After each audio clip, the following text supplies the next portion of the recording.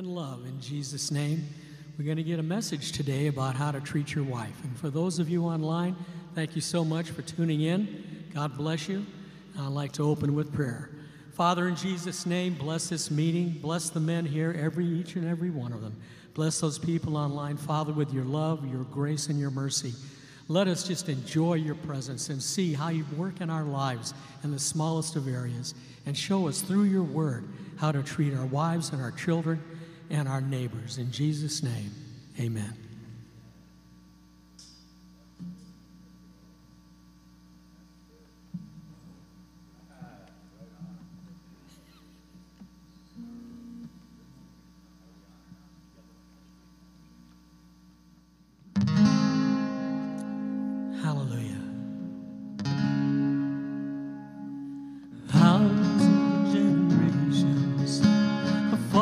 Down to worship, to sing the song of ages to the Lamb.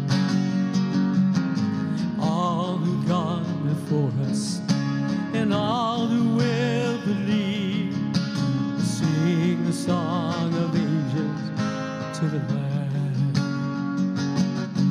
Your name is the highest, your name is the greatest, your name stands above them all.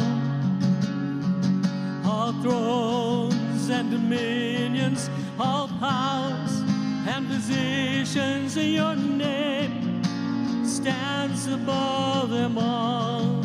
And the angels cry, holy, and creation cries,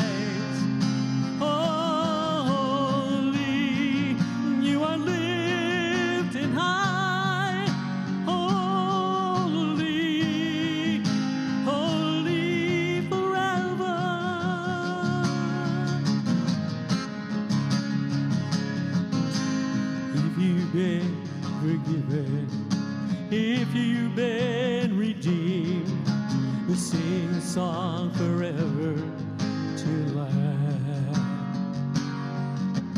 If you walk in freedom, if you bear his name, we'll sing the song forever to the Lamb.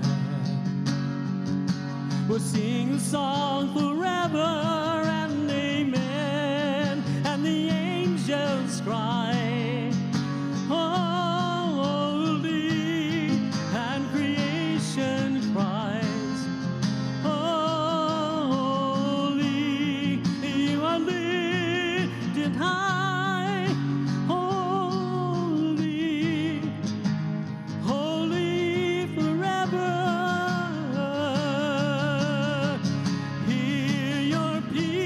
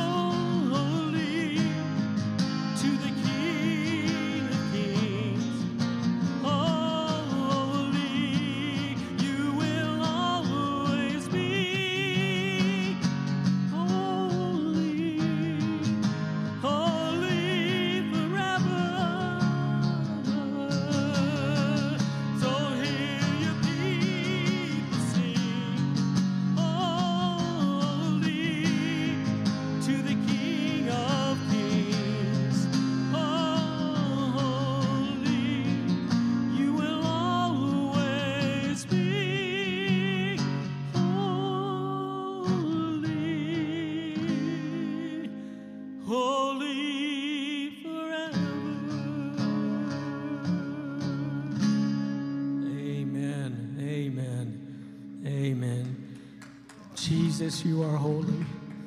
Hallelujah.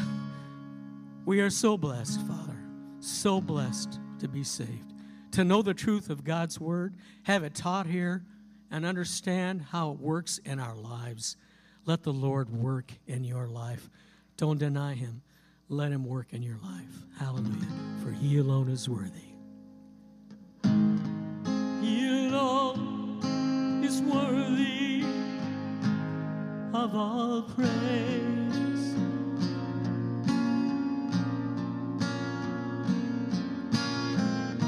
He alone is worthy of all praise.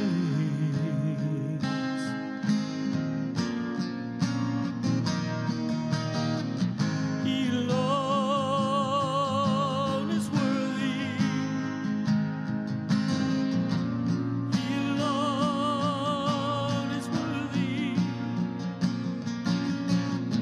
He alone is worthy of all praise.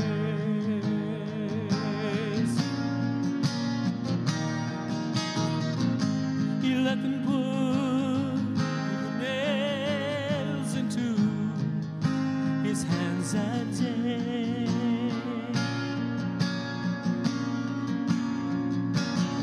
He let them drive that spike into his feet.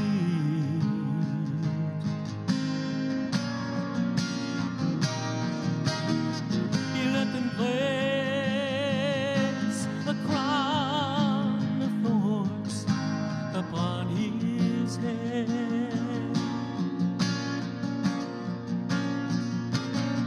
and it declared he was the King of Kings.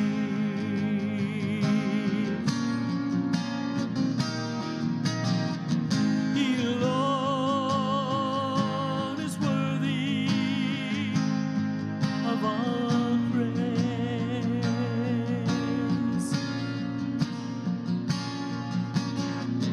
He alone is worthy of all praise.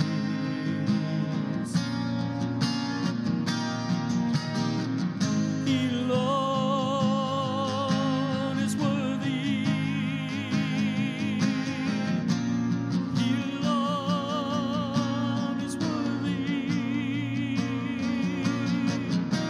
He alone is worthy of all praise.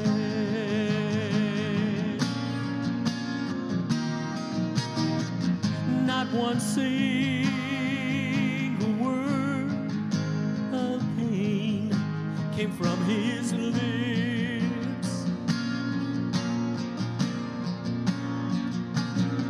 He hung upon that cross in silent grace.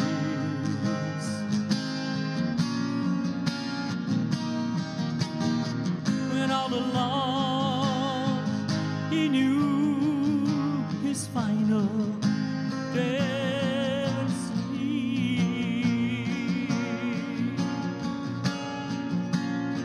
but still he died and gave himself for us.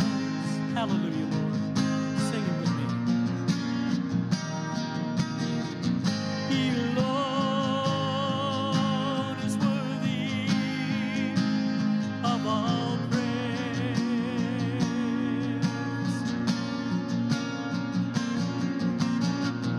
He alone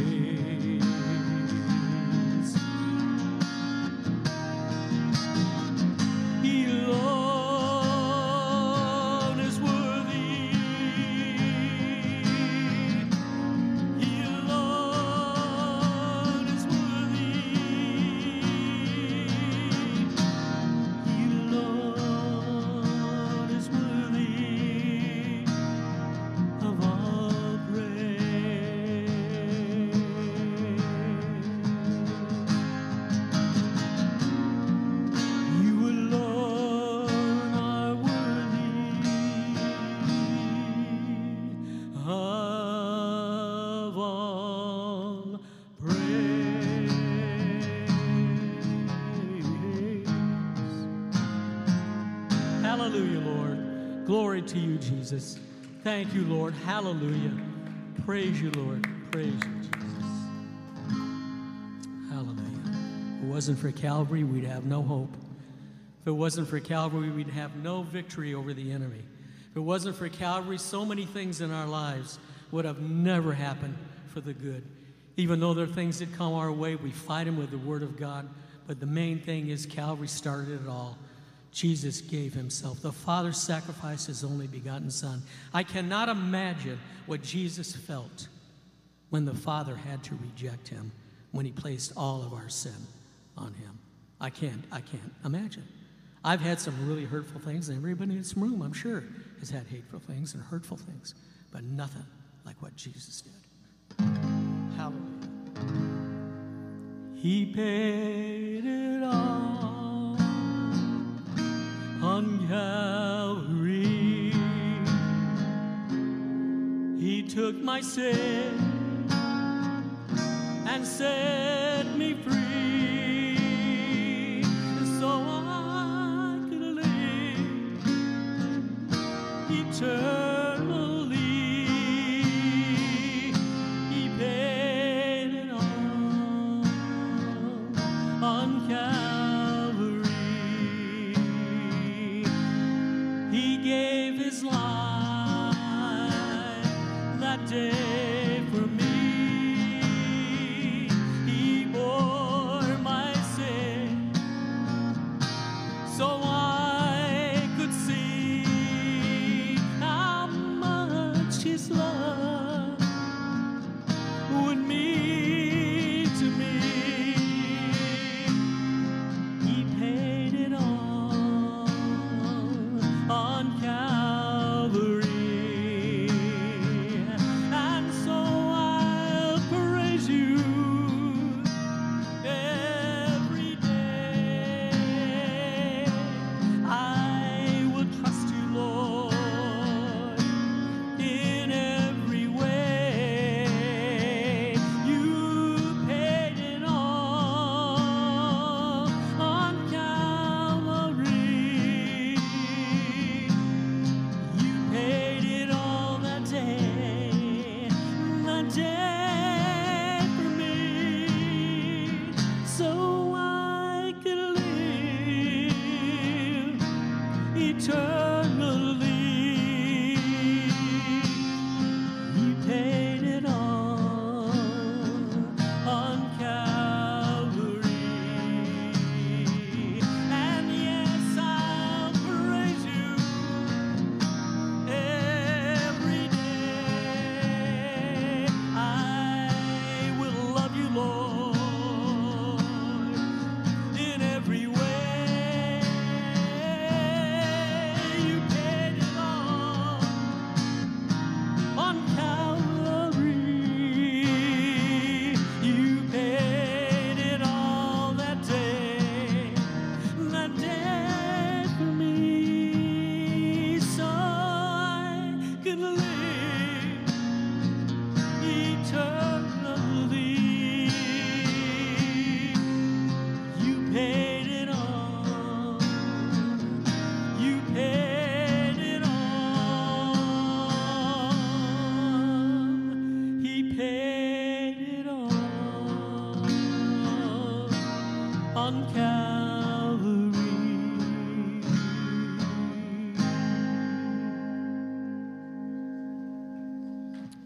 Praise the Lord.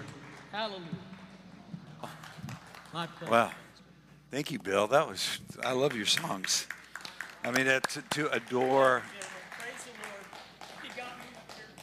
This is my ministry. And I wasn't even supposed to sing today. I wanted to sing that first song, Holy Forever. Ever since I heard it come out on the radio, I love that song because it's given Jesus the glory that he's due. And I thought, Lord, someday I want to sing that. And Wes called me up last night, and he wasn't feeling well. And he said, would you take that for me today? And I said, I've got a song prepared. So praise the Lord. Praise the Lord. Take a moment, say hello to somebody, welcome one another, and then we're going to get into the Word and take time to pray together. Bless you online. We welcome you, all the men that couldn't be present but are here online, and any of you ladies, sisters that are joining us, grace to you. It's going to be a powerful day because it's about love, and love is for everyone in all relationships. Is the key to the kingdom. So praise Jesus. All right. Okay, in a moment, we're going to take a few moments throughout today to do prayer together. So think about who you'd like to pray with. We're going to break up in twos when we go through this because it's going to be an equipping day, not by choices that we have to make and hard work that we're going to have to do, but by receiving. That may be the hardest thing we do. For me, it is to trust God and let him do something for me that I feel like I should be the one trying to do it for him. So praise the Lord. So if you would turn with me we'll start in Ephesians in a moment, 5:21, I believe, 5:22, but don't put it up on the screen. Thank you. A couple of things I just want to ask for your prayer. First and foremost, thank you for all of the support that's come over. Last week, we introduced the book of Job, and I've had the same response that I was expressing given to me by other people, saying, well, I always avoided the book of Job. I just kind of was not someplace I wanted to land, and I was going to avoid it, as though if you didn't read it, it wouldn't happen. But in fact, Richard Snyder had said to me, he said, I was going, God, how would you allow that? You didn't do it. It was the devil. And even today, I've started back as I get ready for tomorrow to pull the redemption out of the story, the purpose that was greater than the suffering and the intent. It was satanic. It was demonic. It was destructive. It was never God's hand. But God never intervened to try to address, hey, you got it all wrong. You should be mad at the devil, not me, because there was something larger that God was after, which was the pride that was lodged in Job's heart. So Richard was saying, well, how could you allow that to happen? And then what God said to him, which I thought, well, that's pretty. He said, I did it to my son. I allowed that to happen to my son to free humanity. I allowed it to happen to Job to free Job from his captivity. And so he never is taking us somewhere that he hasn't already brought his son through.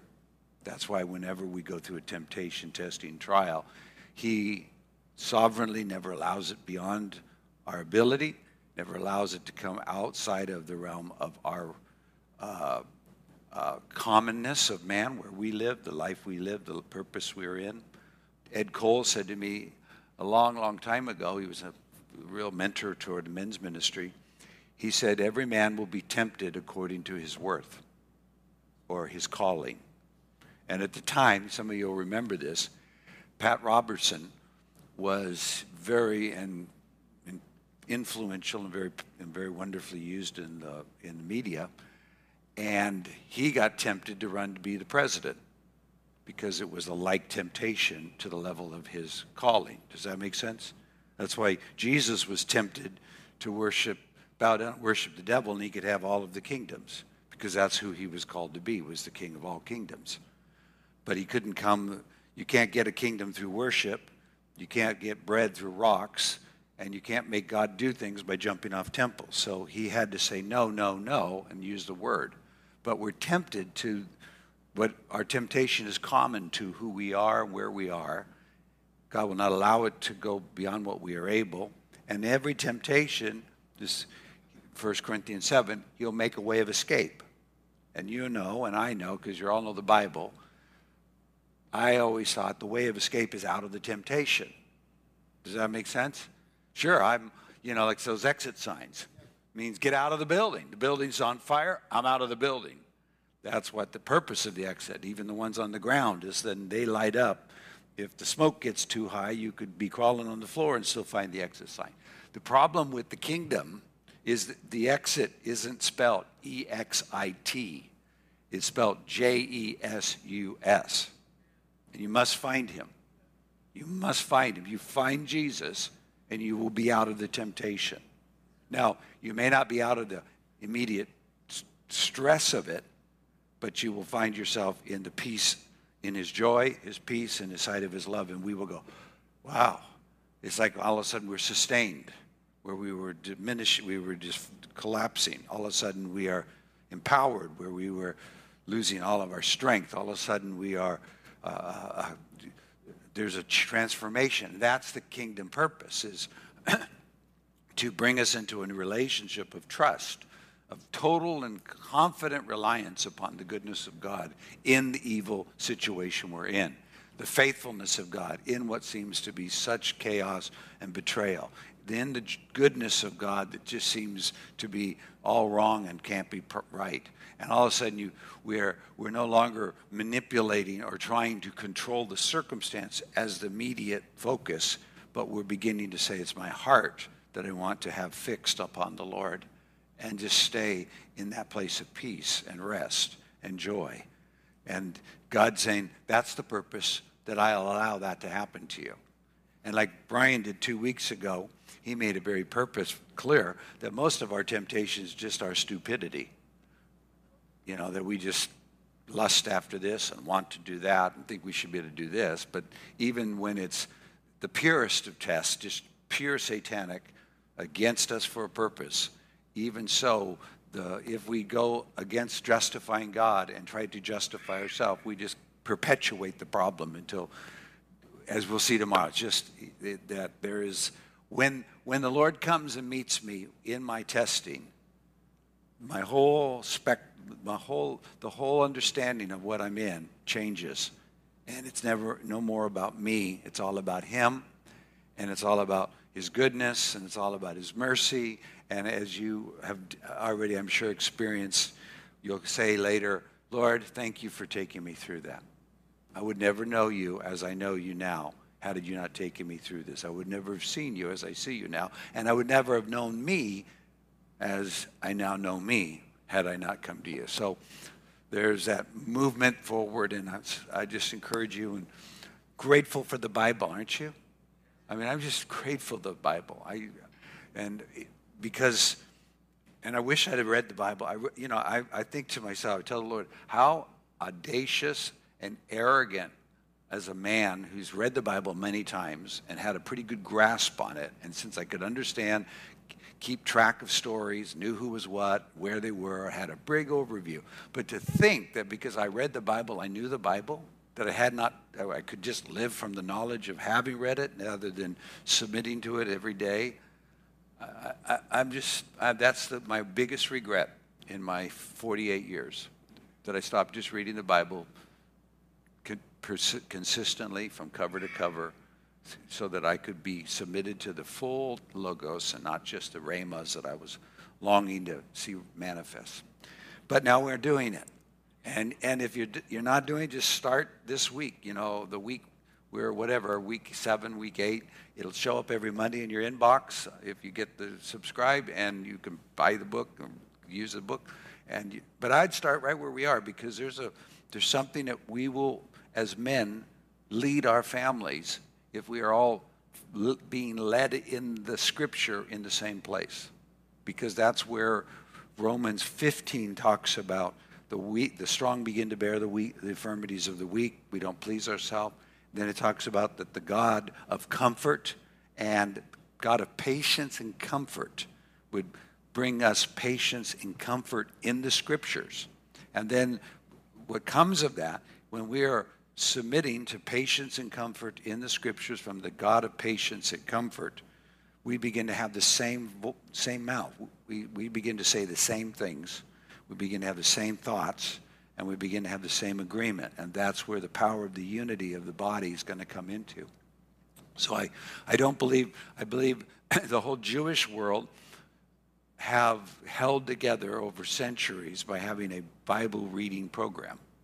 They're using just the Torah and the Tanakh, but they are following together Scriptures. And I've checked, I have a lot of different news apps, and I get a news app that's out of Israel, and they'll always have a portion that week what there's reading, and I can, and then all the different people are talking about the same theme.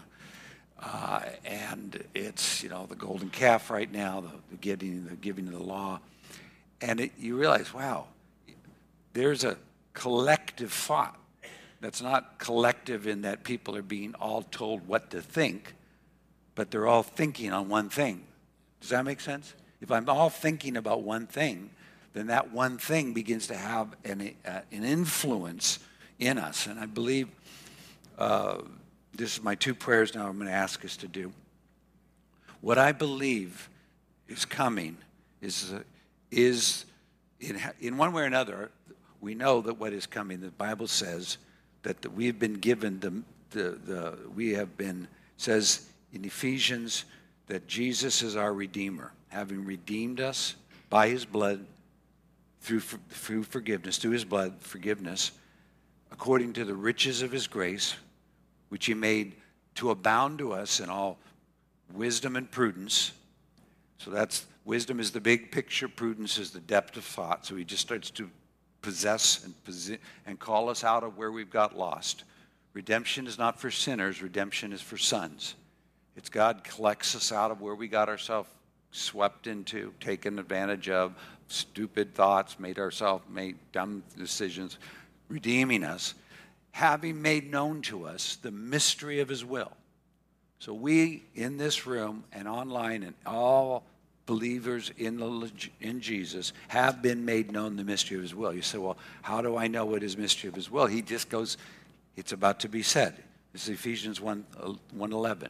Having made known to the mystery of his will, that in the dispensation, which is a fancy word for administration of times, of the fullness of times, Papa is in charge of everything. He's sovereign and he's majestic, and he'll wrap this thing up, and he has in one purpose that he's moving everything to. And when I saw this, it helped me because I could just say, well, I'm yielding to what you're doing, even if I can't see it, and I don't know where we are in it, but I'm yielding to it. Because he said that he having made known to us, you could put it up if you don't mind, Ephesians 1:11, having made known to us the mystery of his will, according to his good pleasure, which he purposed in himself. So he didn't ask us, he didn't say, let's have a vote, let's have a caucus, let's take some, check out, like they say. I read this week in one of the rabbis talking about the study of the Torah or the 10 Commandments. And anyway, I won't tell you. Having made known to us the mystery of his will according to his good pleasure, which he purposed in himself, that in the dispensation or administration, we know what as men we know what administration means. It means putting things in place, causing them to go forward, executing them on time, in the fullness of the times. That's the fullness of all kairoses. And as we complete all this, he might gather together in one all things in Christ. So the gather together in one, and literally that means when you look up gather together, it's sum up into one. So all of the parts, all of the pieces, all of the fragments, all of the brokenness, all of the unsettled and dispersed, he's going to pull together all into one body. And not only is it just here on earth, but it's in heaven and on earth and into him.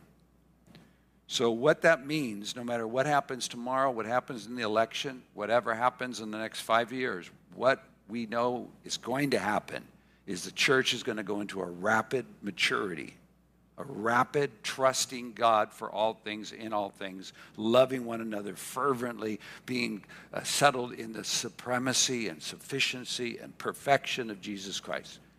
And we will be disengaged from much of the conflicts. As Jesus, when he prayed, he said, I'm not praying for the world. I'm praying for those you've given me. And not just the ones I walked with and you've given me that I kept in my earth walk, John 17. But I'm praying for the ones who will believe from the words they will share, and that's you and I. And I want them to be one. I want them to be one in our name. I want them to be one in our love. I want them to be one in our glory. And I'm not praying for the world.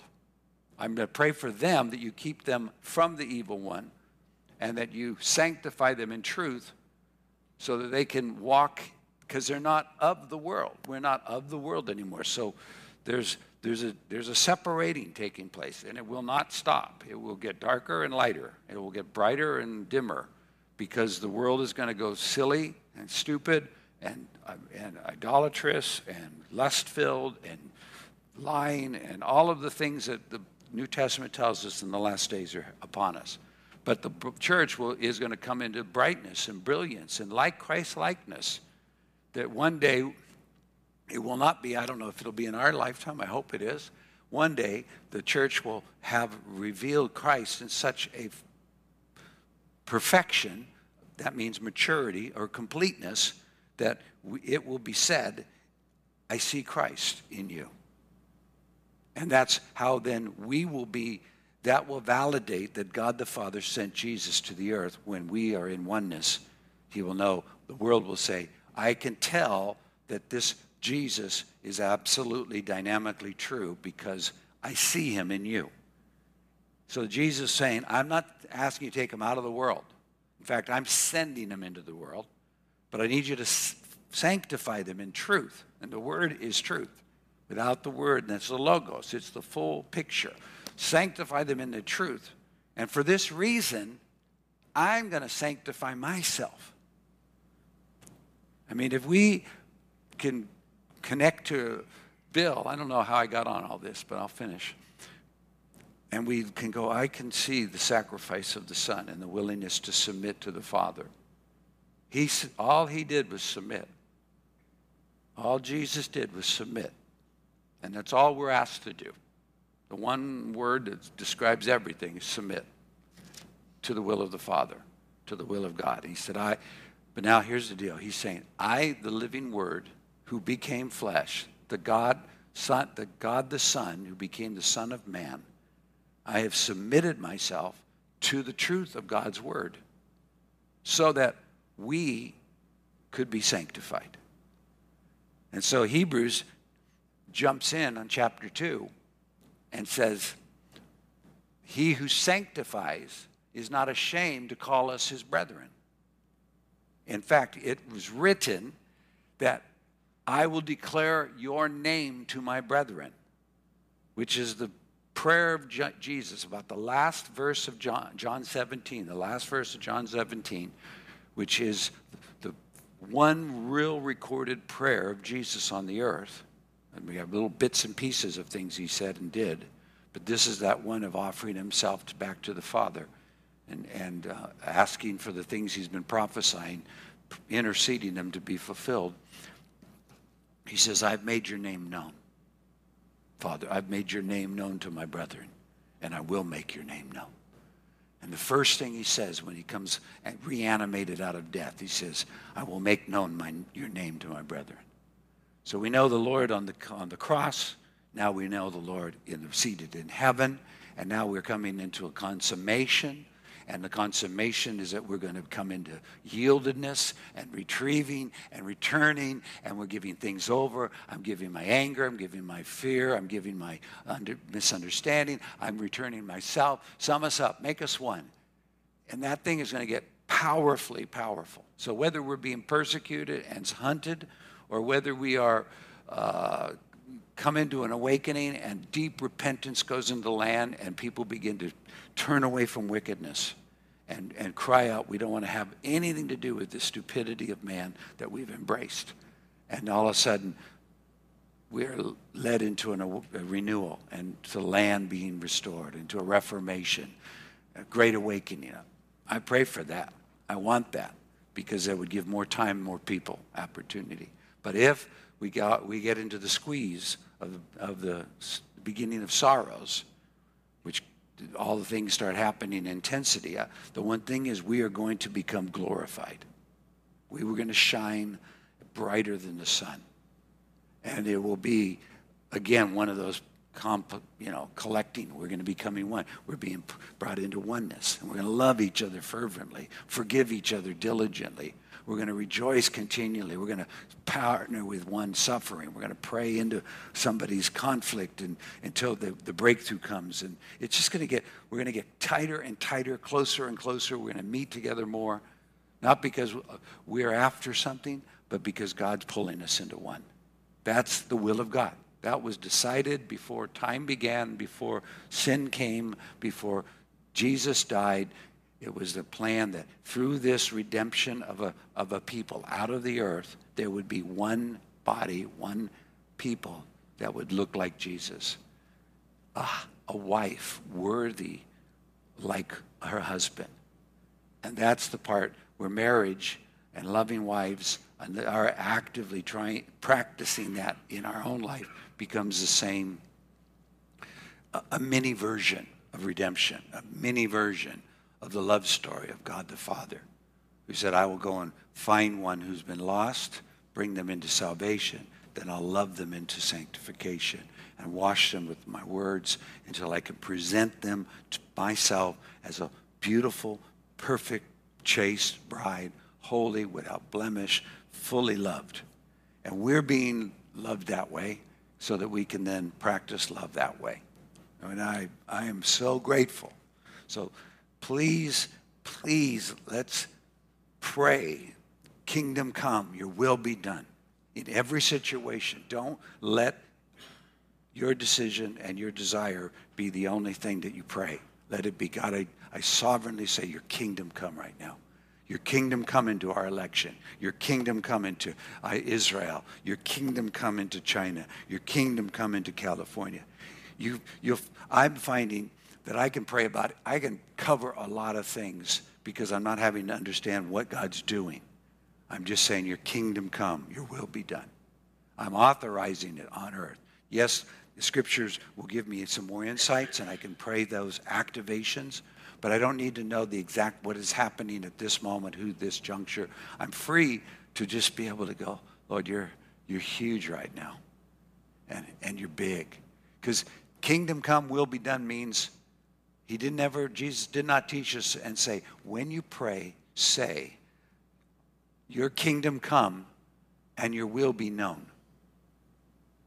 Or make your will known so I can agree with it. He just said, authorize me, authorize me, authorize me. So my whole prayer life has changed. I am just in this, I'm yielding to summation. I'm anticipating oneness. I'm anticipating where you're taking us. I do not need to know what I have to go through. That is going to be cared for by you. Nothing can stop us from doing what God called us to do, because what God called us to do supersedes what the world wants to do. The world may want to kill us. The world hates us. But God loves us, and he has a purpose to accomplish through us. And so we just want to keep yielding to, you're more than able. I trust you. I want you to have your way. And once I discovered this, I started taking all of my problems that I was going through and all that I was stuck in. And I said, God, I don't know how the outcome is, but I'm just telling you this. I know where it's going to end. You'll be Lord of it all. You'll be the head. I will be a part. I will be fitted inside the body, perfectly compacted into the living church. I will be functional, blessed, rejoicing always. I'll have no envy, no jealousy. I will not hate. I will love. I will not fear. I will walk in love and forgiveness. And so I just yield. And I realized that circumstances were just a path to discover Jesus Christ and let him take possession of me in that place. And the more I let them do that, the less the circumstances became the focus of my prayer. And it began to be, find Christ. So when I get into a crisis, I know this. I don't do this. My soul, my flesh, I still live in this body, and my soul is still more connected to my body than it is to the Word. So it responds to what it's picking up in the circumstance all the time. But when I get into the crises, after I freaked out, after I acted out, after I tried to stop it and control it and do this and blame and gain, all that, at some point I'll say, I don't want to get out of the crisis. I don't want to fight this crisis. I want to find Christ in this crisis. I got to find Jesus. Where are you, Jesus? I need to find you, then I need to submit to you. And I need to honor you and exalt you and declare you are more than enough in this moment. And something happens. First thing is the peace of God comes and guards my heart and my mind, because that's the sign of answered prayer. Answered prayer is witnessed by peace. But when there's many answered prayers in this room that have not yet been fulfilled. Right? All of Jesus' prayer has been answered, but not yet all fulfilled. And we've got many of those. And so the peace is the witness. It's done. But it doesn't mean it's going to be there tomorrow when I get out of bed. It may be I'll walk through the conflict. And what I'm learning to hold is peace.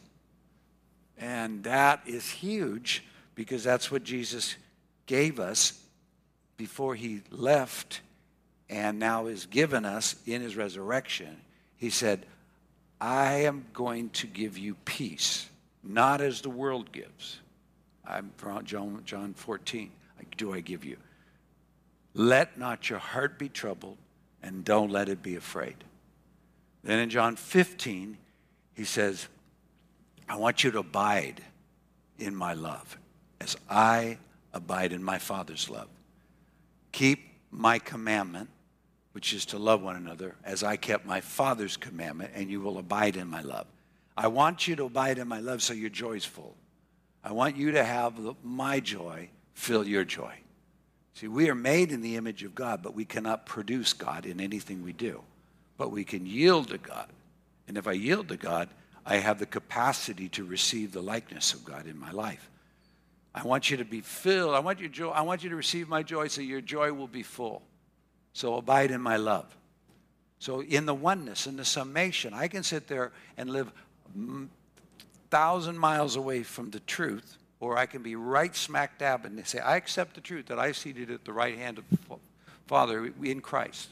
I accept the truth that in Christ I am to abide in love. I am inseparable. Nothing can separate me from the love of God, no matter where I am, what's happening.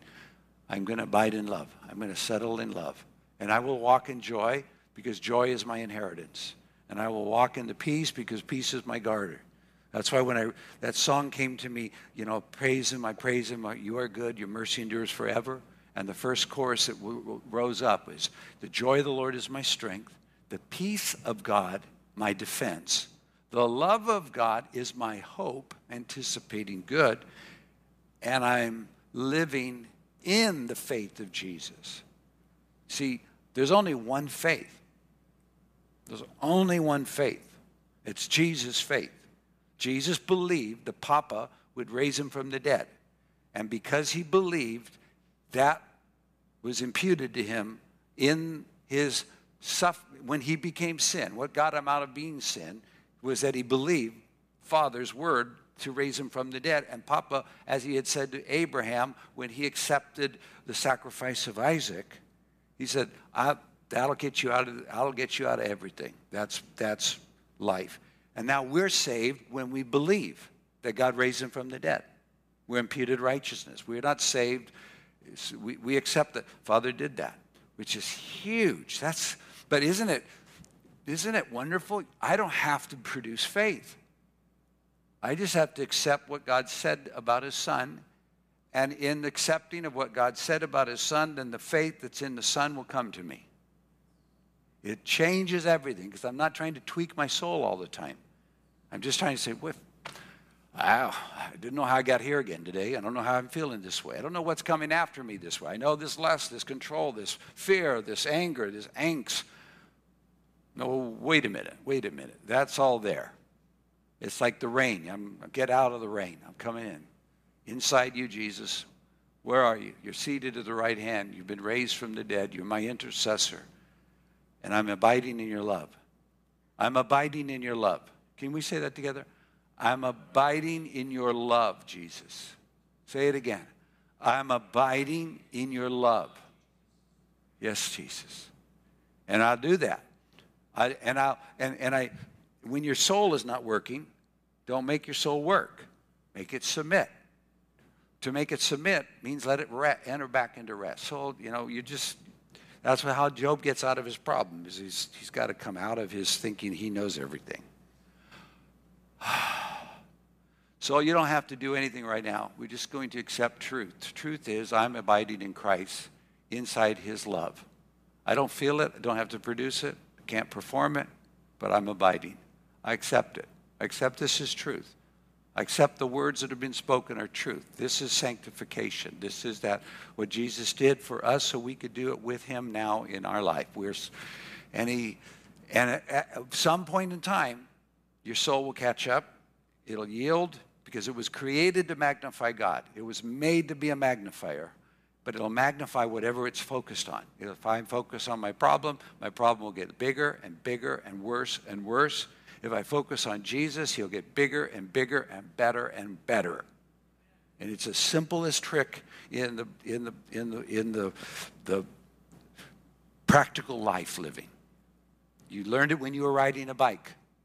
Whatever you stare at, you're going to go into. If you stare at the tree, you're going to hit the tree. So you look where you want to go. That's what we learned in baseball. Keep your eye on the ball, because the ball is what you want to hit. Well, keep your eye. If I keep my eye on Jesus, that's why I spend the time praying. That's why it's my biggest joy of my day, and why I read the Bible. Because how do I know the Bible? How do I know who Jesus is unless I read the Bible?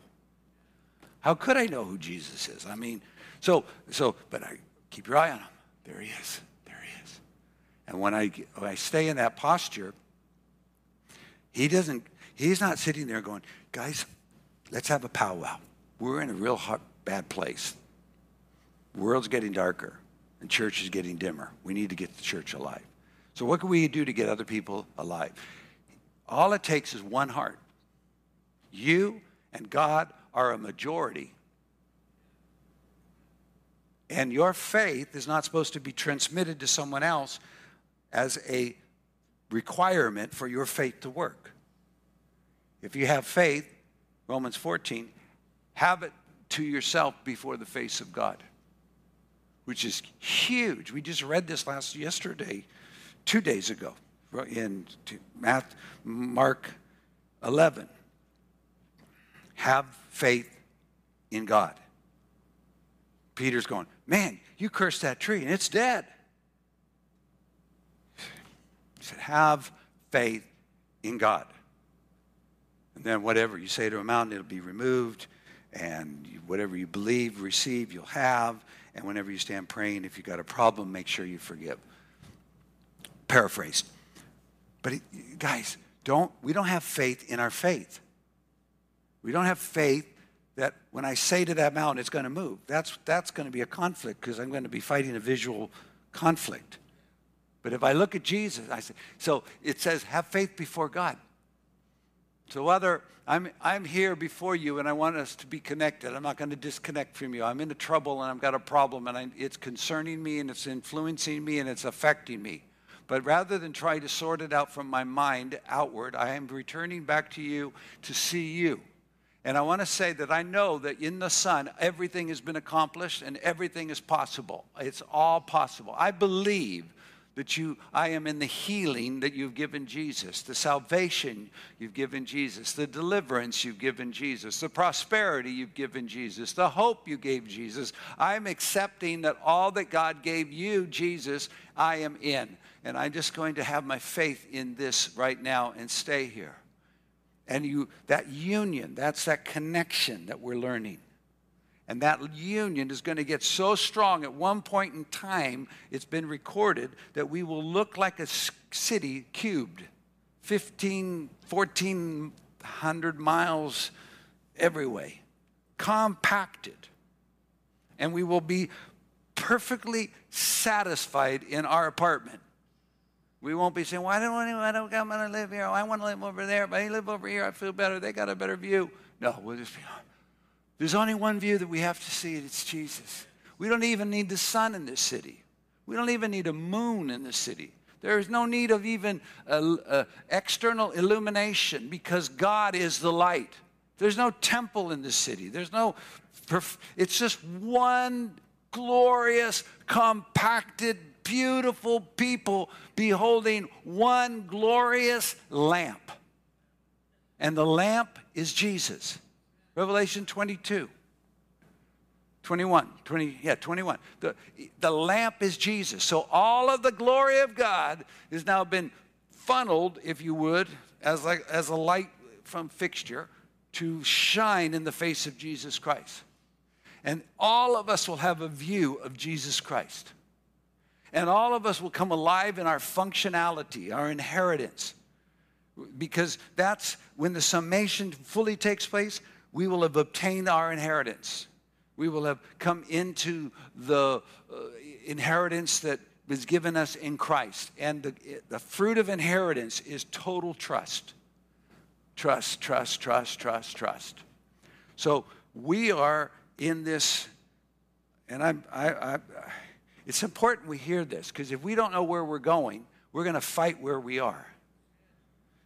And we may get caught up on a tangent that God isn't interested in.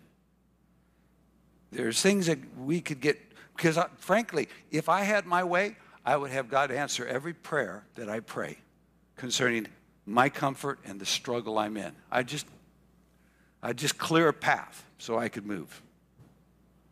But now I'm learning, your kingdom come, your will be done. I don't know.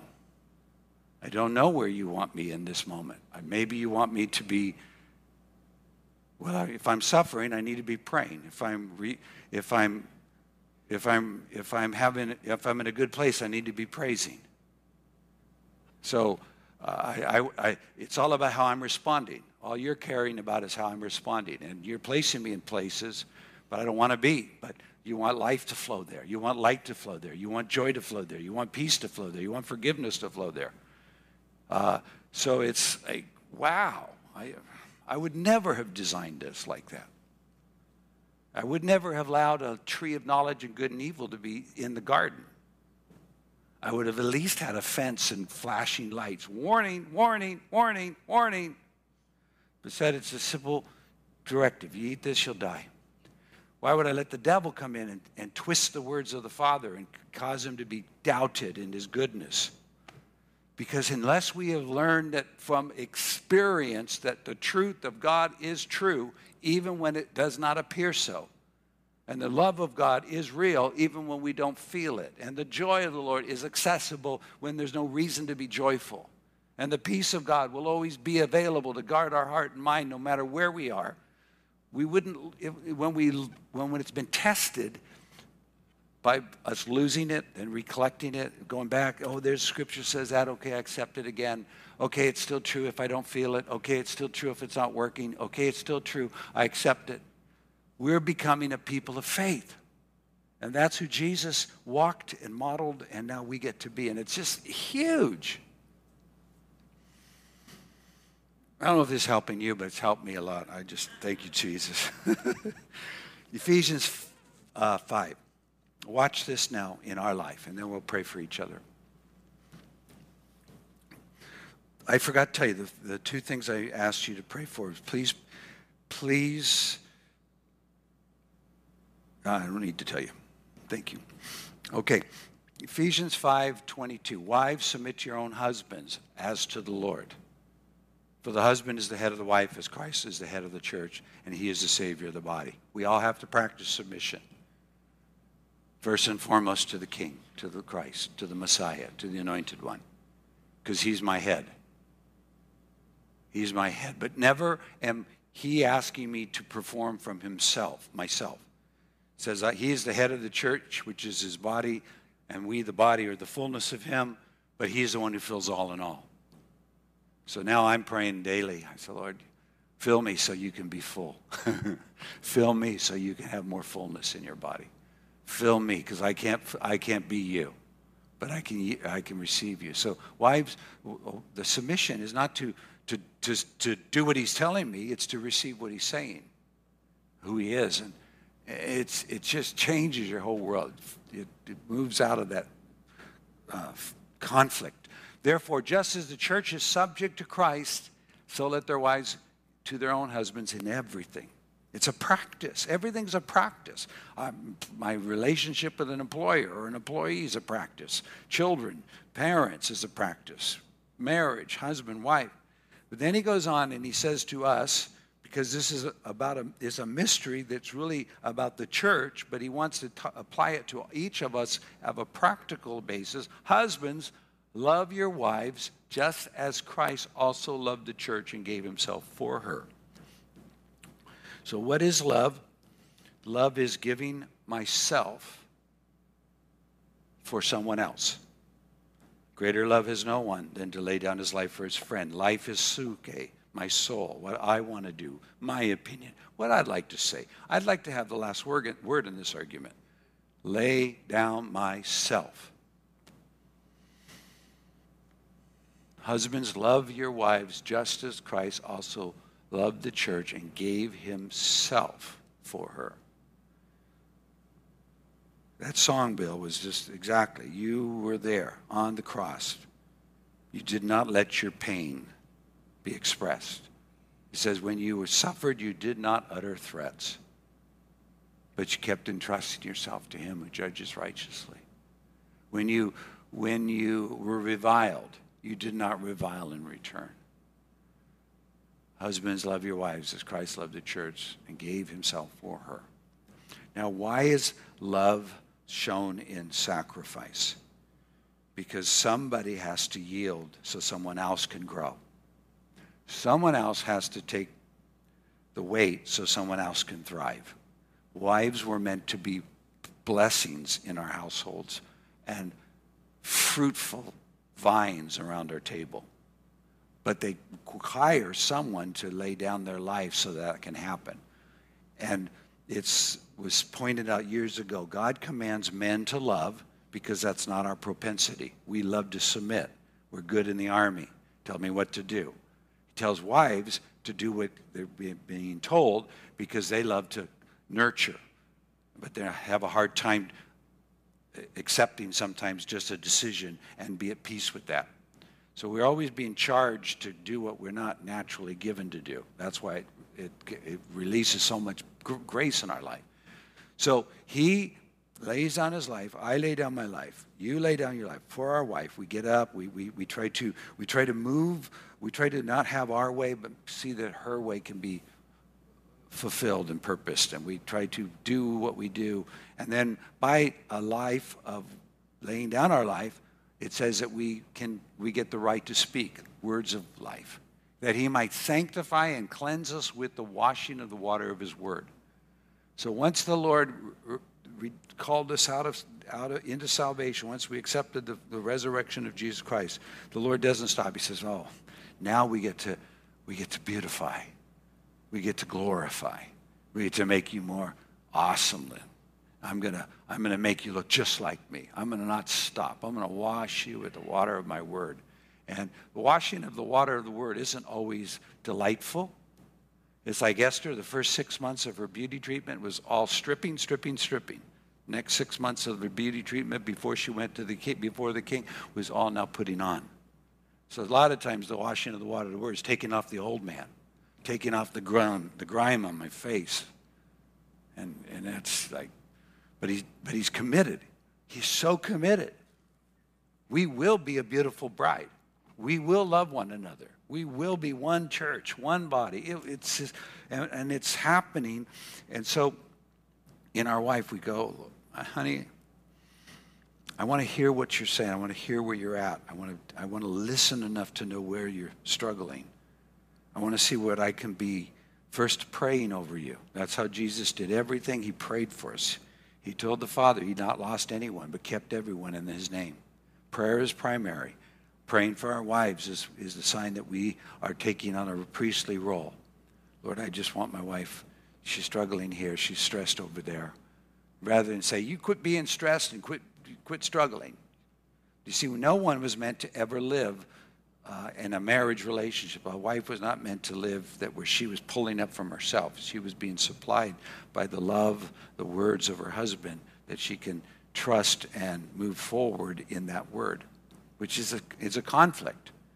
And we have to keep moving on. He might present her to himself. My Lord, our Lord, Jesus is going to present us, him, all of us, one body, one bride, to himself. That means he's in the work of sanctification until the work is complete. And then at that close proximity, we're right next to him, he'll say, okay, now look, you see me? I see me in you.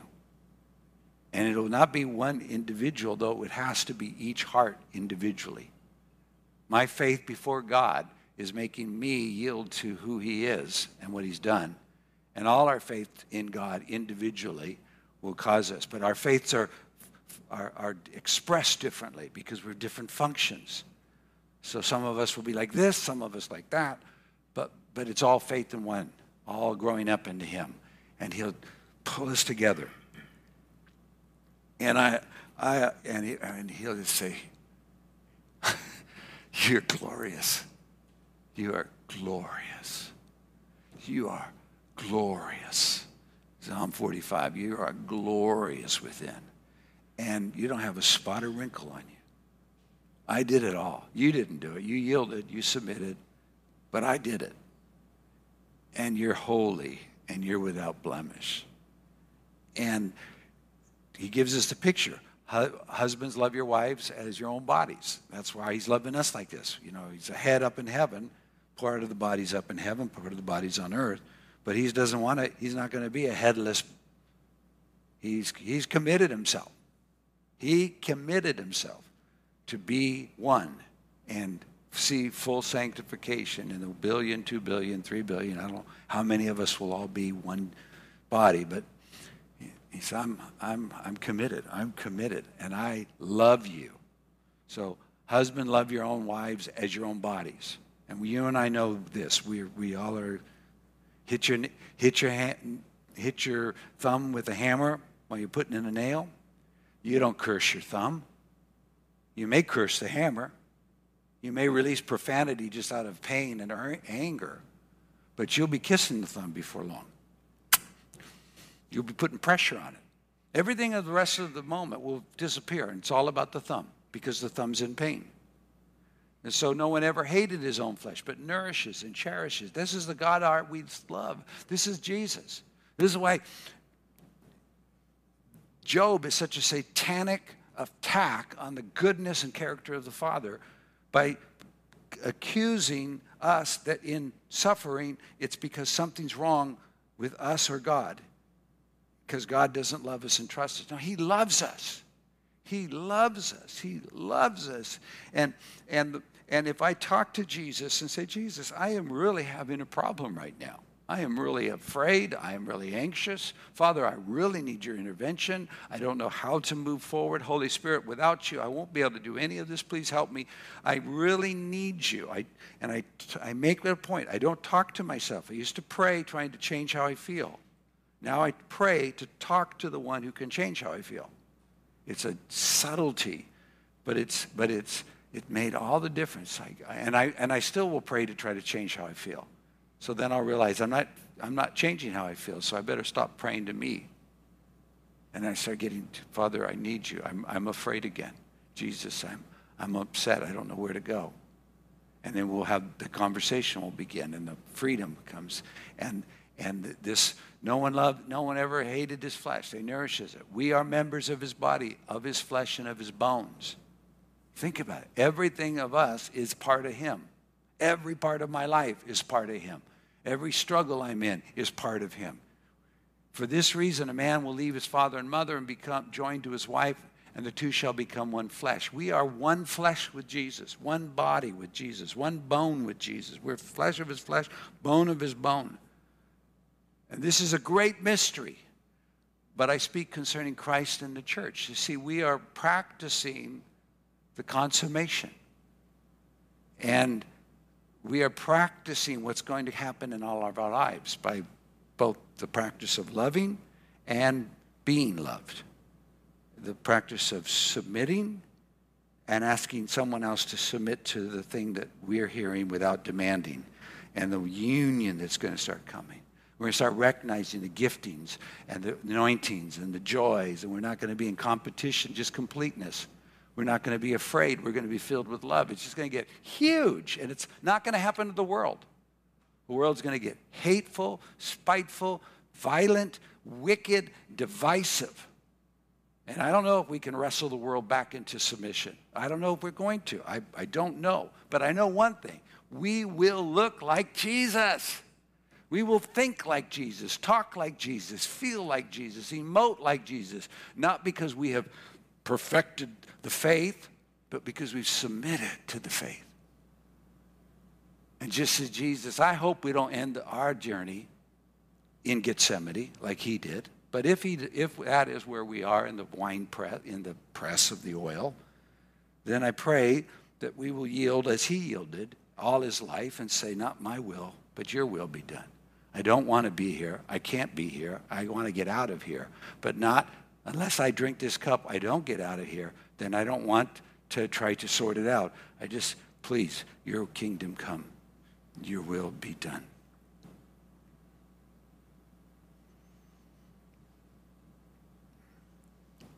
That's such a hard thing to yield to someone else's will.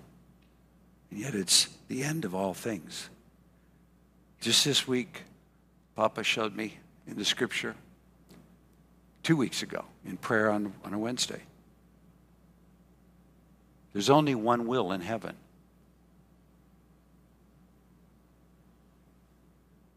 Our Father, who art in heaven, hallowed be your name. Your kingdom come. Your will be done on earth as it is in heaven.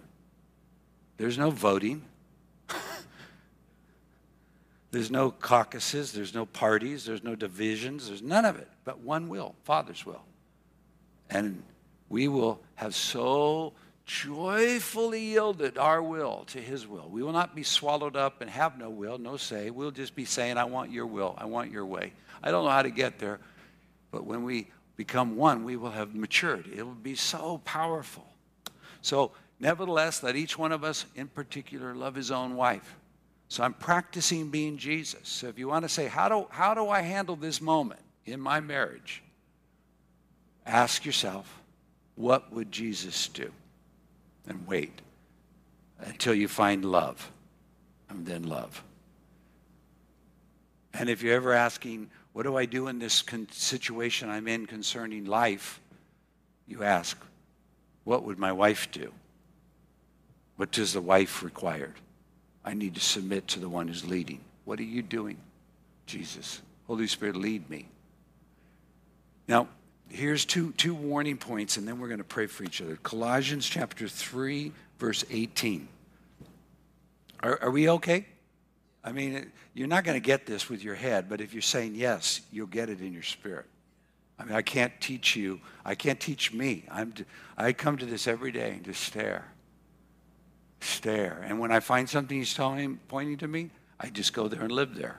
And it takes weeks, months, sometimes years, till I start going, oh, that's why you had me here. And I just stay. Because the brain is arrogant. Knowledge puffs up.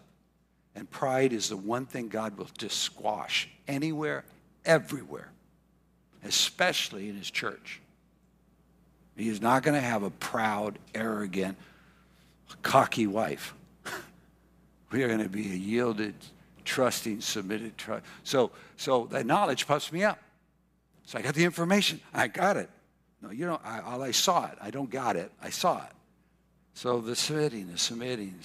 So Colossians takes all of Ephesians, what we just read, and puts it into 2 verses in chapter 3. Wives, submit to your own husbands as is fitting in the Lord, as unto the Lord in the presence. Husband, love your wives and do not be bitter toward them. Bitterness is probably the thing that destroys men in their prime and their potential, in their calling, because bitterness will take over our being charged to rise above, to lay down our life. If we as a husband become bitter toward our wife, which means we start to resent them, we kind of look at them as they're kind of the problem. I had potential till you started messing up. It is so easy. I think it's the first default of men is to blame their wife. Right? It started with Adam. So it's sin nature. It's my wife. I was just minding my own business. She found an apple, ate it, made me eat it. It's not my fault. So don't get bitter. So what a charge. Don't get bitter. And go to 1 Peter 3, 7. And then we're going to close 1 Peter 3, 7. And this is where I link this. If I will love my wife, I will receive my inheritance. If I refuse to love my wife, then I am not yet submitted, and I can't step into or receive my inheritance. I will be in conflict with myself. I'll be fighting myself. I'll be ruining my future because I don't take the one thing in front of me, the one person given to me, and say, I need to lay down my life for you. How do I do it today? I want to wash you with words. What would I say to you today? What are you saying? I need to hear your prayers because that's what Jesus does. He listens to me. I want to listen to you. And I don't want to get caught in this offense that allows me to grow bitterness, because bitterness just stops the process, the beautiful transformation. One way or another, we're going to be changed. He's not going to have an anemic, dysfunctional, leprous bride. He's going to get us all. And that's probably why the last day's wrap-up is going to be kind of pretty tough. Because sometimes we don't hear God unless we're in a difficult place. And we're pressing. What are you saying? So husbands, likewise, 6 verses are given to wives to talk to how to conduct themselves if a husband won't obey the word. The one in submission has more authority than the one in the authority to change things. It's the reversal of the curse. Every curse turned into reversal. But now he comes in one verse to the men. Husbands, love your wives, or likewise dwell with them with understanding. Dwell with them with understanding. Dwell with them. Understand them. What is she like? What's her favorite color? Where does she like to shop? What's her food? Jesus knows everything about us. And so when he wants to connect us, he'll come to us through the point where he knows he can find us. Giving honor to the wife is the weaker vessel. So if I honor Cammie as the weaker vessel, that's not chauvinism. That's chivalry. That's why we open the door. It's not to defer and say it's to say because my number one place is to care for you and love you. I'm here to provide for you, protect you. Like Christ does for me, I'm here to do that for you. I can't be Christ for you. You must have relationship. All must have relationship. But in my learning to be like Christ, you get to be my object of practice. And so I want to honor you. And again, it's only funky when it gets religious, and it's beautiful when it's just natural. Everybody's unique. And everybody's language of love is different, and everybody feels love. Some people feel love through gift giving. Some people feel love through conversation. Some people feel love through time spent together. There's all that learning. That's where the understanding comes. Then we can honor as a weaker vessel as being heirs together as the grace of life. So here's the crazy thing. In our being joined together, we became heirs together. And I cannot get to my future without Cammie, nor can Cammie to me. Now there's some of us in this room have been divorced. Some of us have lost our spouses. Some of us have divorced and run apart and muck. And you go, well, how's God ever going to resolve that? Jesus. He doesn't have to put it back to where it was. He just has to put everyone back into him. Does that make sense? It's never about, go fix that. You got to, but there's never hope. There's never not hope, but Jesus is always hope. And so, being heirs together the grace of life, being heirs, have understanding, walk in honor, because you're an heir of together the grace of life. And then it says that your prayers may not be hindered. And if I had the time, I'd take you to Malachi 2, where he addresses this in extreme. And he basically says, you guys cover the altar with your prayer, with your tears. You're just in a deep intercession. But I won't hear you. I won't even listen to you. You say, why? It's because you've been treacherous to your wife.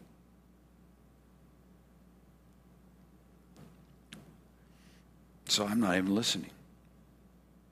And treachery is causing someone to have confidence or trust in you and then to break the trust that they have in you. That's treachery.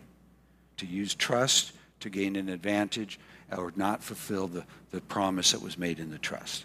That's why marriage is the key to relationship, because it has to start with covenant. It has to start with a promise.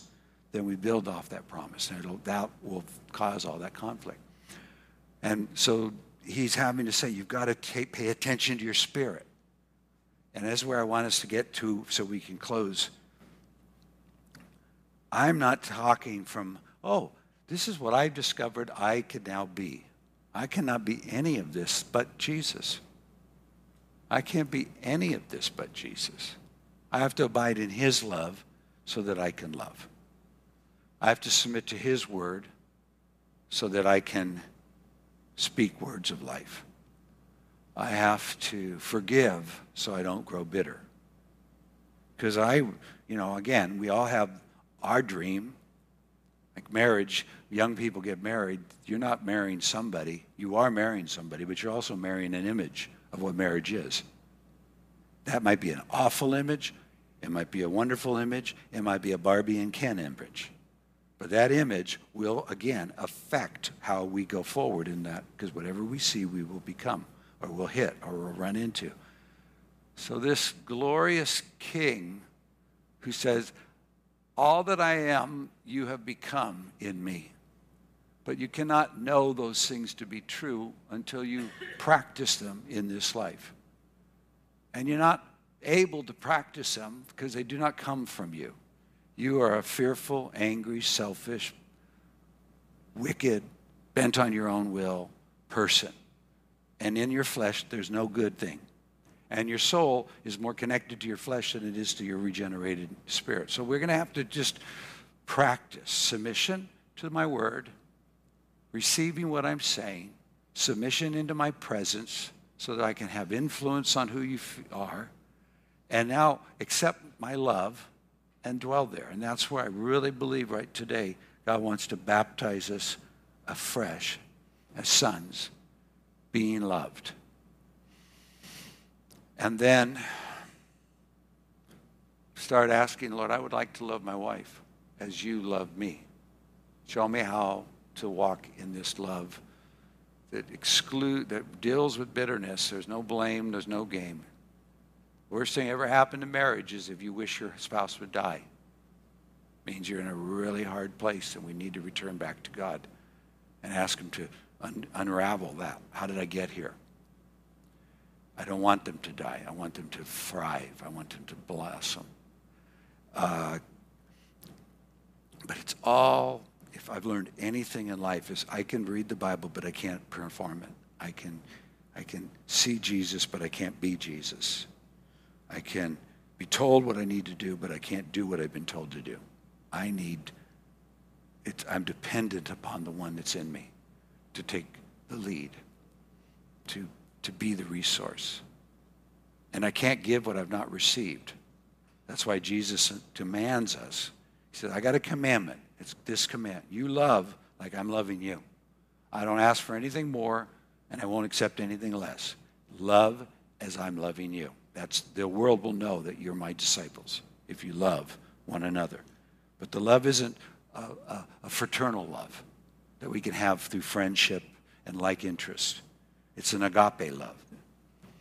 It says, you know what, I'm just here, and I'm committed, and I will never let you go, and I'll never move away from you.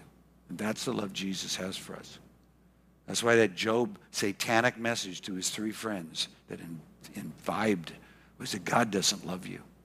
God doesn't trust you. God doesn't have a desire. He's ready to take you down unless you perform. You've got to perform. It is so satanic. But God isn't, on the other hand, God says, I so love you, I'm not going to leave you where you are until you become like I am. And I will do I'll pay all the price, I'll pay all the time, I'll do all the work. But you're going to have to give me some of your time and submit to my word and allow me to enter into your life and inject myself in places that you probably don't want me, but you will be glad I came. So I'll be knocking on the door all the time. To the one who's wretched and miserable, poor, blind, and naked, I'll be knocking. Hey! Because they think they're living in the good life, the high life, that they're rich and have need of nothing. But they don't know they're wretched, poor. So I'm going to come and have an encounter because they need to find me in order to find them. Does that make sense? And that's what's coming right now. We are going to, I just, Father, in Jesus' name, I ask you to right now, as a Job moment, you did for Job, in our marriages and in all relationships, including and importantly the body of Jesus Christ, that you could and would love us inside your love. We come into the love that you've given us in Jesus.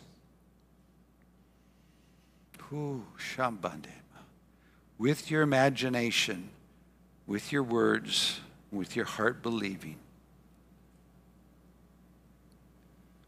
enter into accepting that I am loved by Jesus as the Father loves Jesus. There's no restriction, no limitation, no pulling back. I'm loved. Say with me, I am loved. I am loved in Jesus with the same love the Father has for Jesus. I am loved in Jesus with the same love the Father has for Jesus. I abide in this love. I want this love to be my home. Every day, every waking moment, I return. This is truth to sanctify me. I am loved by Jesus with the same love Father loves Jesus. And nothing can separate me from the love God has for me in Christ Jesus. I receive your love. Now, just receive into your home, your marriage, your mind, the conflicts, the struggles, the troubles, the fears, the jeers. Just receive love, union, oneness, inseparability.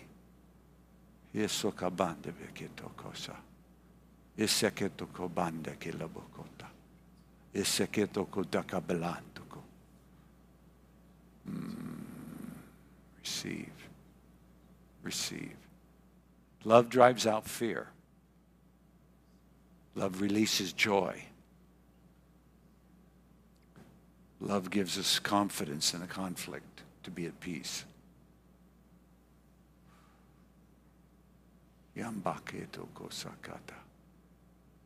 It's coming. We don't have to do anything to be loved. We just have to receive the love that we are loved with. And that changes, affects, frees. Oh, I receive your love. I yield to your love. I believe your love. I receive and believe your love. I believe and receive your love. Keep pulling. Keep receiving. We've been through a lot of things, guys. This world's been through a lot of hell, a lot of haggling. It's time to be loved so that we might love again. Fully love. Fully love. To love the unlovable, starting with our wife, if that's where we are. Whew. Now let's pray the bitterness prayer. Heavenly Father, forgive me for bitterness, however and wherever it has crept in.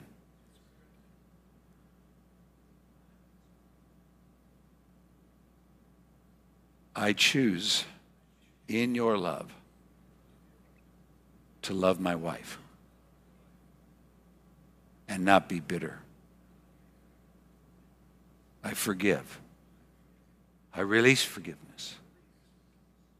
See, all relationship in the marriage is based on forgiveness, love and forgiveness, love and forgiveness. I forgive.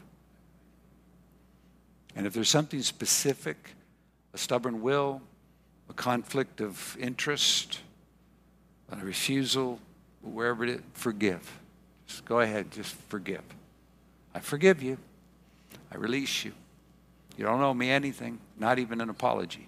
I release you. I forgive you. I release you. Forgiven. So I do all, this is what prayer is. It's an exchange going on. Release, forgive, forgive. Ooh.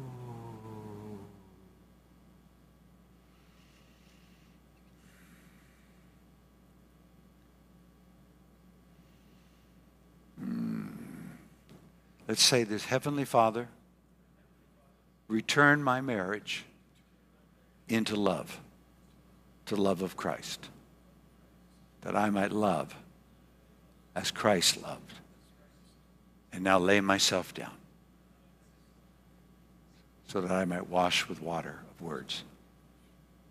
In Jesus' name.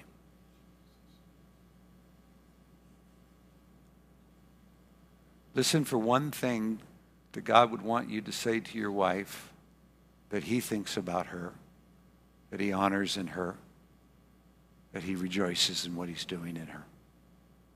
Just see if God would give you something. I think he will to everyone. It's recognizing a part of character, a part of beauty of the inward man. We should always compliment our wives on how they look, how good they look, even when they don't think they look good. We should always be valuing them when they don't feel valuable by their own choices and actions. Honoring them when they feel like they're in no place of honor. We should just always be lavishing them with that kind of words like Solomon did to the Shunammite. Just listen. Because we want to bring this home as a present. And if you're not married yet, this is a great opportunity to prepare. And if your marriage was destroyed, it's a great time to release forgiveness. It matters not now. God is fully redeeming all things. All things he's redeeming. Oh. Now, one last thing. 1 Peter 3. To understand, honor, and become the heirs of life that we were given. So let's say, Heavenly Father, I ask you for a spirit of wisdom, revelation, understanding for my wife. Give me understanding who you made her to be, what conflict she's in, how I'm supposed to respond in honor. I want to dwell with her in honor. Help me, show me where she, as the weaker vessel, needs to be protected more, or as the more valuable vessel, kept not for common use, but for precious use. Oh.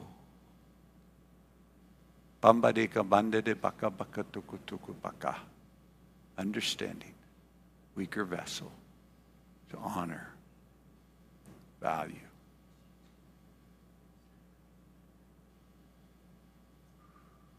Thank you.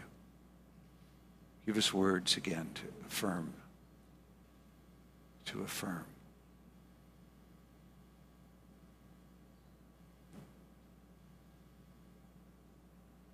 Oh.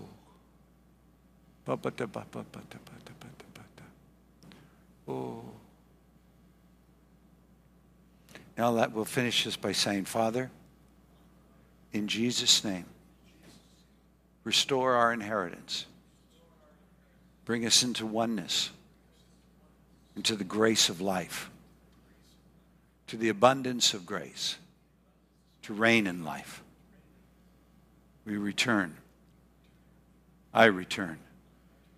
And return my wife into that place of honor as heirs of grace, of life. Please now, Father, forgive me in any of the parts that I participated.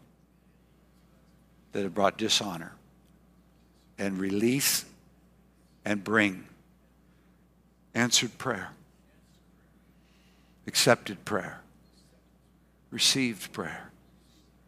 Worthy. Yes, Lord. And the beauty of all of this is it never is achieved. It's only received. It's only accepted and submitted to the truth of Christ.